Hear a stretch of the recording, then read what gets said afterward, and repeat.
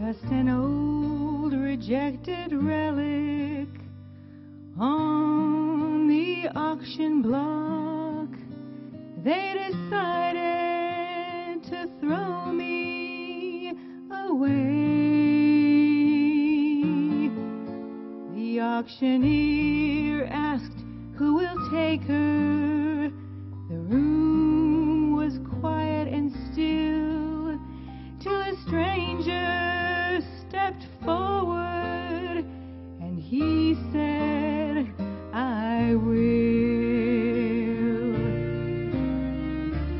If you had known me before I knew him, you'd understand why I love him. If you had known me before I knew him, you'd understand my love. I had much to offer, just heartache and fear, and a life that was filled with despair. For my rags he gave me riches, for my fear he traded peace, for my old life he gave me a blessed release. If you had known me before I knew him, you'd understand why I love him. If you had known me before I knew him, you'd understand my love. If you had known me before I knew him, you'd understand my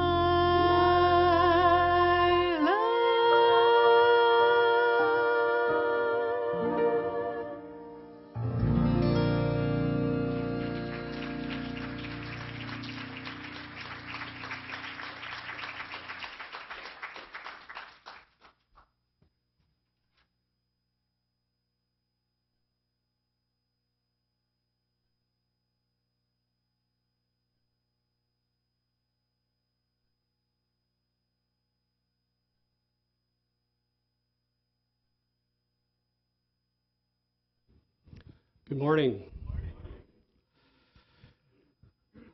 Boy, there's a song we all can relate to, huh?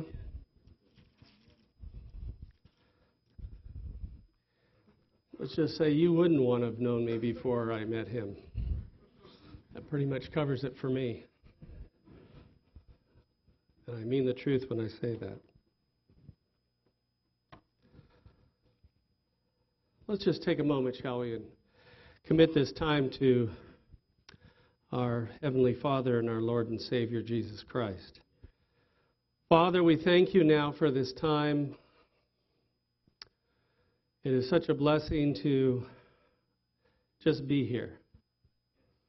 This is a wonderful place to come every Saturday morning, every Sunday morning. It's such a privilege to be counted among your children, Father. It is such a privilege to know what you have done for us, Lord Jesus. And it is so encouraging to know that we will be with you forever and ever. So we just now ask that you would bless the reading of your scripture this morning. Be with each and every one of us. Special welcome to visitors here for the first time, that you would just impress upon them how welcome they are to be here today and in the future. So, Lord, we just commit this time now into your most faithful hands. In Jesus' name, amen. Would you turn with me this morning to the book of Jude? Jude's a tiny book. It's right before the book of Revelation. It's tiny, but it's powerful. It's tiny, but it's a good friend to have in your scripture readings. Jude, no chapter here. Jude verse 24.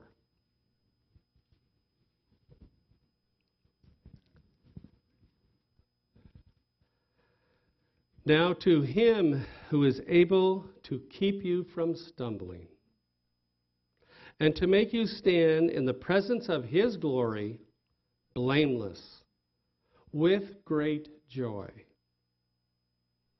To the only God our Savior, through Jesus Christ our Lord, be glory and majesty and dominion and authority before all time and now and forevermore. Amen. I kind of think of these two verses, I call them wow verses. They're just marvelous. It's counted among, according to the great teachers of the word, it's counted among the most famous 9 as far as benedictions go. For the true theologian, of which I'm not, they call it doxology. But it's just, you want a feel-good verse. You're struggling. Go read these 2 verses. Now, for way of introduction this morning, we're going to look into the author of this book. Who was he? His name is Jude. Elsewhere, he's called Judas, not the other one. He is one of the 4 half-brothers of Jesus.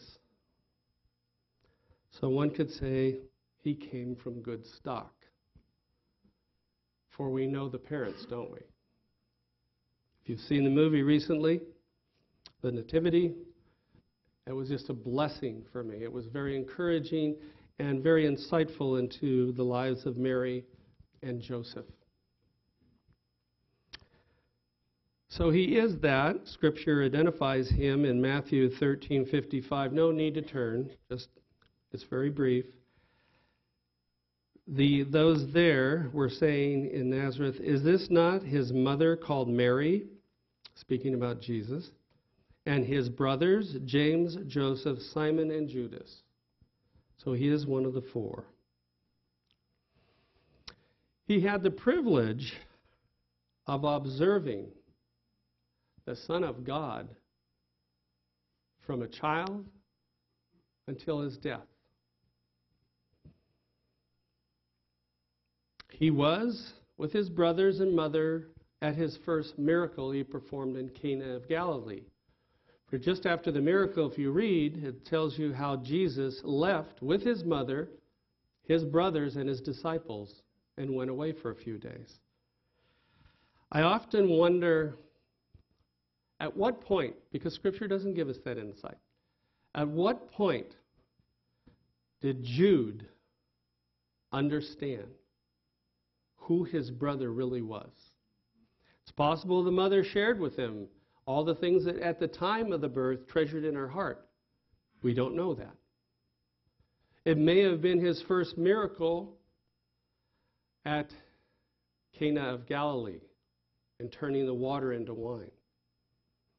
It may have been during his death. It may have been after his death. We don't know. But one thing we know very, very certain from Scripture and from his words that he wrote is he was a saved man. When he wrote Jude, he was definitely a saved man.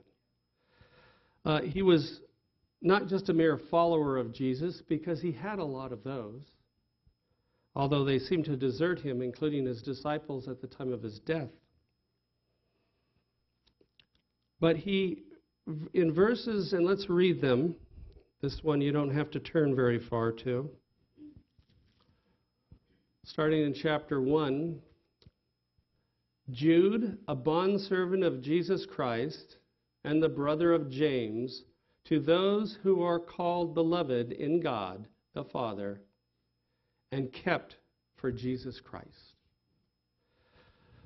So he didn't just count himself as a follower of Jesus Christ, although he was that.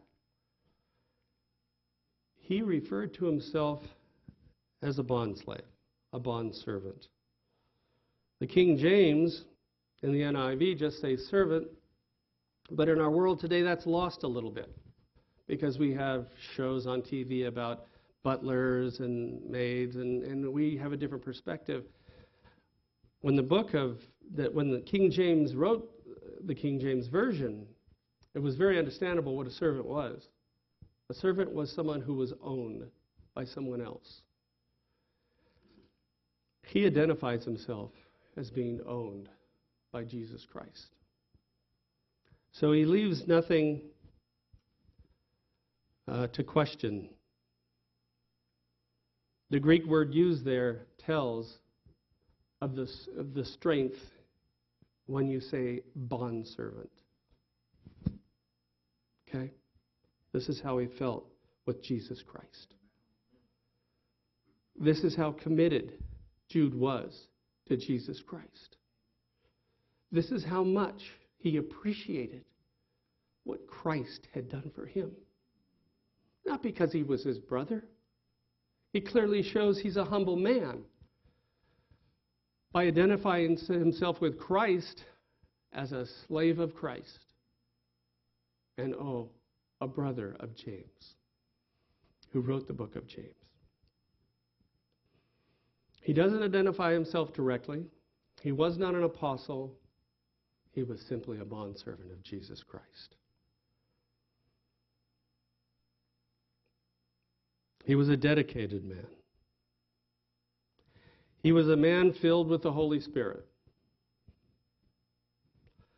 Verse 3. He cared for the Christians. Beloved, while I was making every effort to write you about our common salvation, I felt the necessity to write you appealing that you contend earnestly for the faith, which was once for all handed down to the saints. He cared about them. He was concerned about them. Jude was a Christian. Jude was a bondslave of Jesus Christ. Jude was a pastor. He cared about the flock. He cared strongly about the flock. He was a righteous man. Jude hated evil. If you read this letter, you will consider something really amazing that'll hit you. As he describes the wickedness that prevailed, he was describing today also. Today is no different. As you read his writing, you would think he was talking about today. Today has become so evil out there, hasn't it? Listen to what he has to say. Jude 5 through 19, but this is just an excerpt at the end of that portion. Just listen. But you, beloved, ought to remember the words that were spoken beforehand by the apostles of our Lord Jesus Christ, that they were saying to you, in the last time there will be mockers, following after their own ungodly lusts. These are the ones who cause divisions, worldly minded, devoid of the Spirit. That's today. There's something today that the evil have at their disposal that didn't exist then. They had to literally go penetrate the churches with their false doctrine. Today, they have radio and TV at their disposal, and the channels are full of deceivers, spewing false doctrines of every kind, immoral men and women, evil men and women who practice wickedness, and it's just everywhere. Jude was also a loving man. Verse 2, may mercy and peace and love be multiplied to you. He cared. He understood the love of Christ. He understood how important it was in our lives to understand how much God loved us. And like I said before, he was always concerned with the Christians' welfare. He cared about each and every saint and for their protection and for their growth and for them to have a victorious life. Verse 4, for certain persons have crept in unnoticed, those who were beforehand marked out for this condemnation, ungodly persons who turn the grace of our Lord Jesus Christ into licentiousness and deny our only Master and Lord, Jesus Christ. He was describing those who are without conscience and who were rebellious to the highest level. They had no regard for mankind. They were intent on doing evil in all respects. It's clear from this letter that he was called by God to write it. He also was a student of God's Word. Of course, that was the Old Testament, but remember very clearly who his parents were. And if you think for a second that Mary and Joseph didn't stress the importance of the Scriptures, they did. All four brothers, as you can tell from James in his writings also, were very familiar with the writings from the Old Testament. They may not have been men of fame or reputation, but they were godly. I think of a scripture that Jude would have probably liked from Zechariah 10:12. It says, and I will strengthen them in the Lord, and in his name they will walk, declares the Lord. I'm sure verses like that from the Old Testament were promises that they knew of and claimed. He was a lover of God, and he was a lover of his fellow man. Today, we are just absolutely deluged by Hollywood and liberal society that are doing everything to place doubt, to displace confidence by people in the Word of God. It's in their movies. It's in their attitudes as individuals. True born-again believers in Jesus Christ today are simply hated by Hollywood. It comes out in what they make and what they produce, comes out in their own personal testimonies, and the liberal society that almost totally controls TV and radio now. They are dangerous. And be careful, parents, of what not only you watch, but what your children watch, because they can be influenced. Now for our text this morning. I think of Jude 24, the first portion says, now to him who is able to keep you from stumbling. That's really about our walk, isn't it? This is a promise. This we can claim. To him, that is Jesus Christ, to our Heavenly Father, who is able to keep us from stumbling. A quote by Spurgeon, only an almighty arm can preserve us from the unseen foes who are seeking to destroy us. Such an arm is engaged for our defense. He is faithful who hath promised. That verse is a promise. And he is able to keep us from falling, so that we have a deep sense of our utter weakness.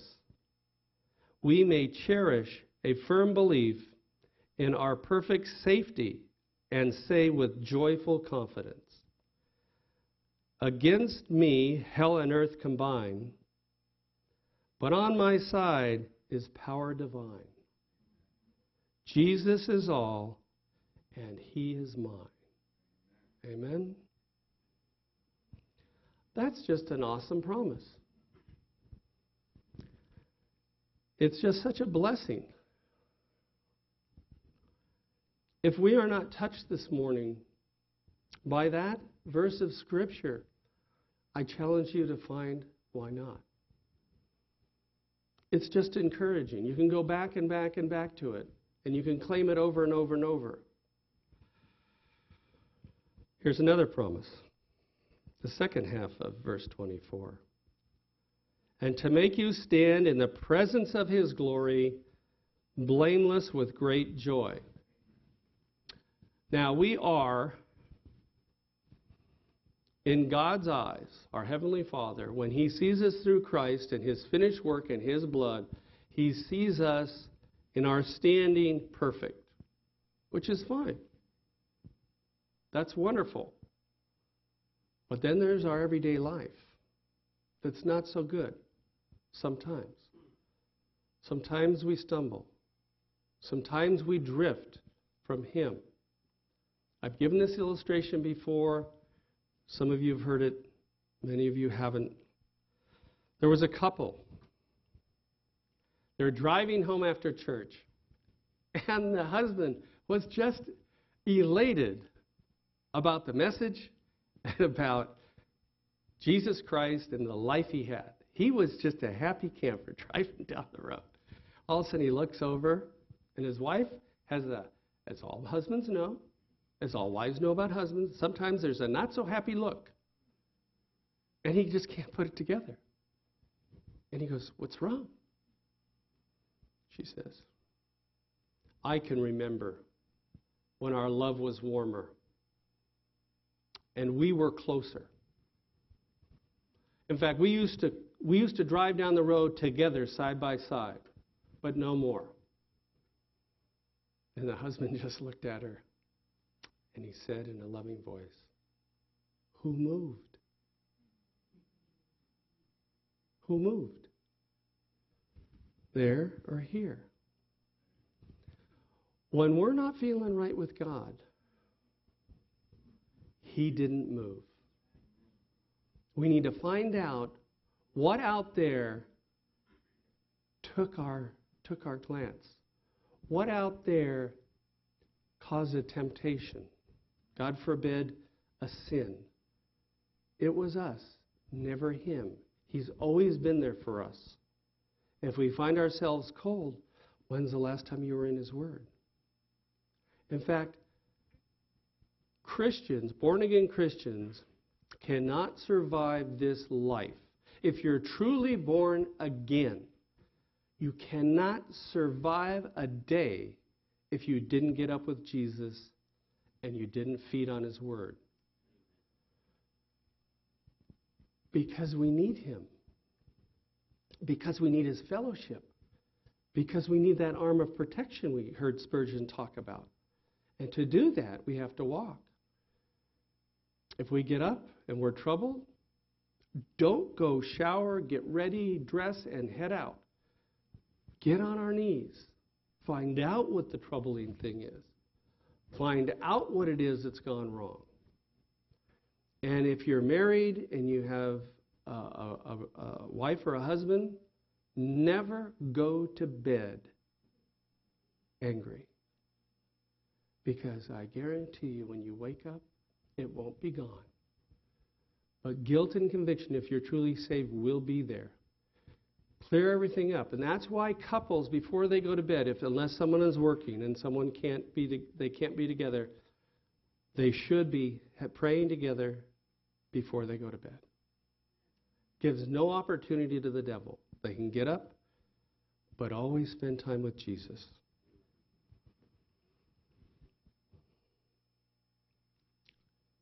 Now, he helps us to stand, doesn't he? He does. He helps us to enjoy victory. He helps to put a spring in our step. When the Holy Spirit's in control, life is good. But there's news in this verse of Scripture. It's going to be even better. When we see him face to face, we will be blameless, without fault. Nothing. There's no record. There's no past. There's nothing. When we see him face to face, we will be blameless. And I went and looked at the definition between the old Webster's, my trusty old little Daniel Webster Bible, or dictionary, Bible, and the college edition. He gives some synonyms which they seem to forget in the new one. But one of the synonyms he gets for blameless, sinless. We're not sinless now. Okay? But that day we will be sinless. We will be different. We will be like him in that we will be holy, like the song we sang this morning. We will have no tears. We will have no temptation. Newsflash, the devil doesn't have a house in heaven. No more words from the evil one. No more thoughts. No more fiery arrows. Nothing. He's gone. And it's just joy. It's just a blessing that we can stand there in his glory, which today, if we stood in his glory, we'd be consumed. Moses wanted to see it.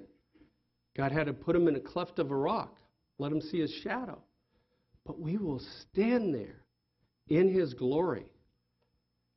Folks, it just doesn't get any better than that. Jude is telling us about it this morning. You talk about spiritual vitamins, and there's other ones of scriptures that I love. I call them spiritual vitamins. These are spiritual vitamins. These will take care of your spiritual nutrition. They will build you up, and they will give you a positive outlook in Christ and in your testimony for others and in your sharing with others. And then finally, we get to that benediction. We get to the benediction. Now we get to talk about our God, our Lord and Savior, and our Heavenly Father. His words are just phenomenal here. They just take us to heaven in this description. To the only God, our Savior, that is our Heavenly Father. He also is our Savior. He is the one who sent his Son. Think of the agony in parting. They were always together. They were never separate. But he sent his Son to redeem us. To the only God our Father, through Jesus Christ our Lord. If you're here this morning and Jesus Christ isn't your Lord, why not? Your life isn't good without him. It isn't good enough to just be saved, be truly saved, but him not be your Lord. Let him have his way. Take your stubbornness and toss it. Take your pride and throw it aside. Take your bitterness, take your angry thoughts, take those memories that are just clutching your soul, and turn to Christ and get rid of them. You will be lighter. You will be happier. You will then start to taste that great joy and just say, here it is. F.B. Meyer, years ago, was a great preacher in England. But something was missing in his life. Even though he was saving souls, he was just a wonderful man of God. But he knew things weren't quite right. And he just got down on his knees and he just prayed and he prayed and he prayed. And then he said, Lord, what is it? And the Lord gave him the analogy of a ring with keys on it. And he said, how many of the keys of your life am I in possession of? And how many are you still in possession of? And he instantly thought of one key. And he said, Lord, forgive me. Forgive your servant. Please take it forever. It's yours. Leave no keys in your possession. Leave no keys in my possession. Give them all to Him. They will open every facet of our life, and He will bless us, and He will help us, and we will, with true conviction, like that memory verse this morning, we will be able to resist the devil, and he will flee from us, because he is our adversary, make no doubt about it. Be glory. He says, be glory. Be majesty. Be dominion and authority. It just doesn't get any better than that to have a God that possesses these attributes. Dominion. Authority. There's nothing above Him. There's nothing equal to them. There's no level even close to Him, except our own stubborn, willful will and pride. We need just to give it up. And life will be good. Life won't be bad. Situations and circumstances won't be haunting us. Doubts about if you're a saved person but struggling, doubts about am I really saved will go. And if you're not saved this morning, come to Him. Let Him let you taste the joy and the peace that is in a life with Him. It's just marvelous. To the only God our Savior, through Jesus Christ our Lord, be glory, majesty, dominion, and authority, before all time, now, and forever. Forever. Forever. Forever. He is the only thing that is forever, except one other thing. There's only two places to end up. It's either heaven or it's hell.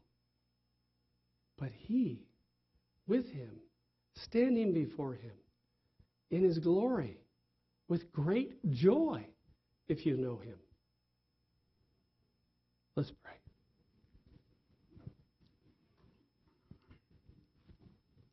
Two questions in closing. If we're not saved this morning, if we don't know Him as our Lord and Savior, if we have no confidence in a past profession, well, then we should make a decision today for Him. And He'll bless your life, He'll transform your life, and He'll uplift your life. If we are saved, the simple question is, upon the basis of the book of Jude, how shall we then live?